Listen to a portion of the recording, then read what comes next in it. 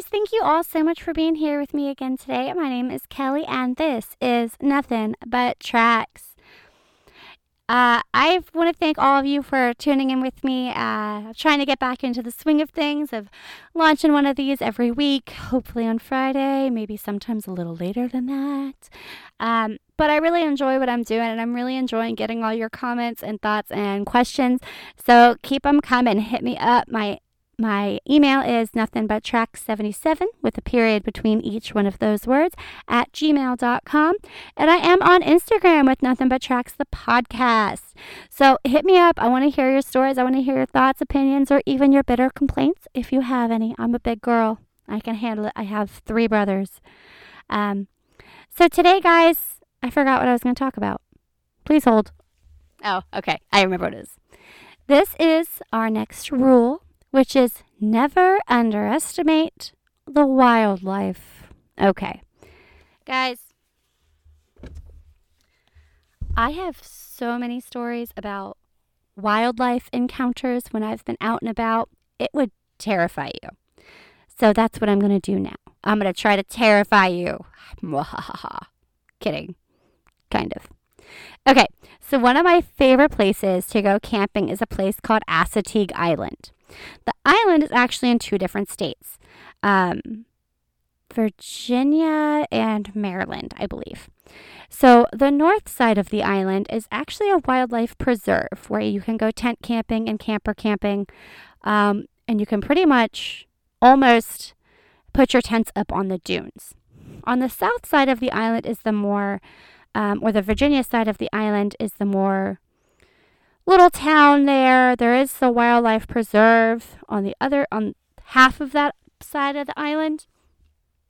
And that's where some of your more touristy things are, some of the food places. Just do not go to Maria's. I think I had a whole episode on that. Do not go to Maria's on Assateague Island ever. Anyway, so this story is about never underestimating the wildlife. One of the really cool things about Assateague Island is that it actually has wild horses on the island. Now, I apologize if I get this story wrong, but I believe a long time ago, there's a Spanish trading ship that was carrying Spanish horses. There was a big storm that kicked up off the coast of this island, and the ship capsized, but all the horses swam to shore, and they swam onto what is now called Assateague Island. These horses, they refer to them as ponies, but they are in fact horses, but they do appear smaller, and they actually, for the most part, look like they're all pregnant. But what it actually is the salt in their diet. So there's so much salt in their diet that they look bloated, and there's not a lot of nutrients because it is a small island that they don't get all the nutrients they need. So they're very small. So they look bloated, they look pregnant, and they're small. I actually bought a book. There's different herds that just roam this island. And I bought this book for my dad because I thought he would like it. He likes field guides and things.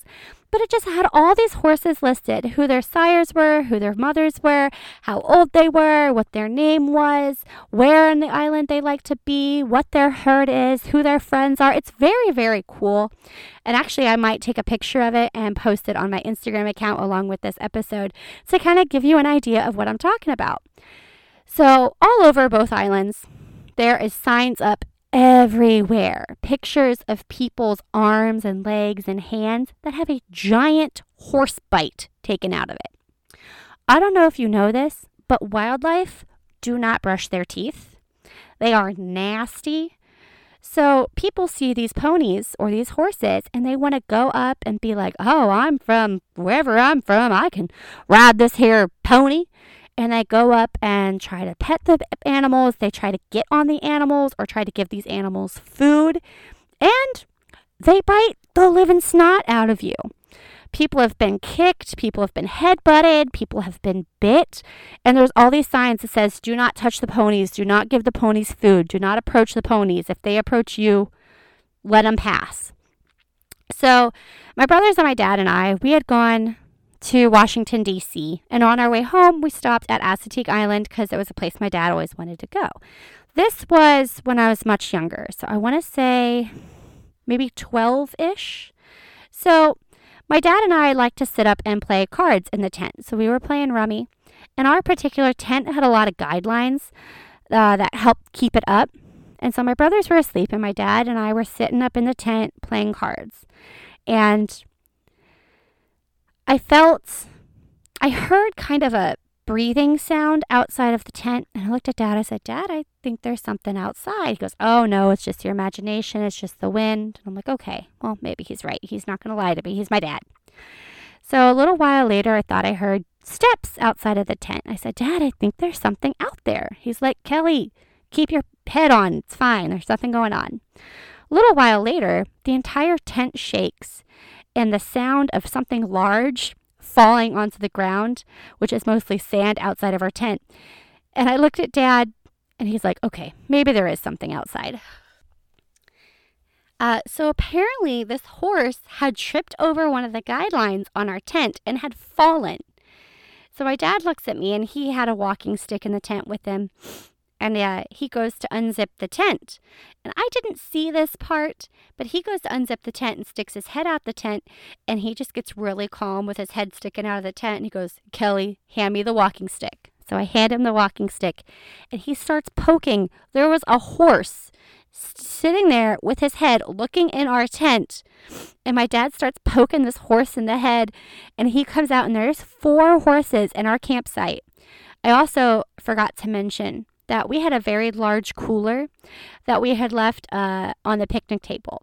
And we're from Ohio, so we don't have a whole lot of bears.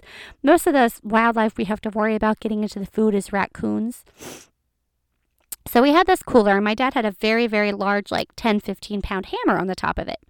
So while we were still in the tent, we had heard the cooler fall, and we had heard that metal hammer come clanging down off of the picnic table. And then that's when Dad went out there. There was 4 horses in our campsite.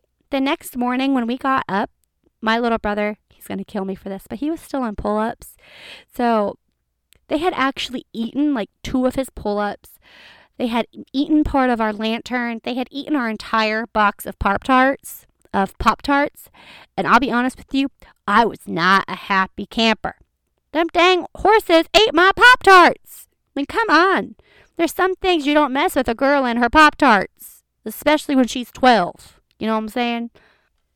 But they had gotten into all of our food, and we had to just kind of walk around the next morning and pick up the remaining bits and pieces and fragments of our food that they did not eat.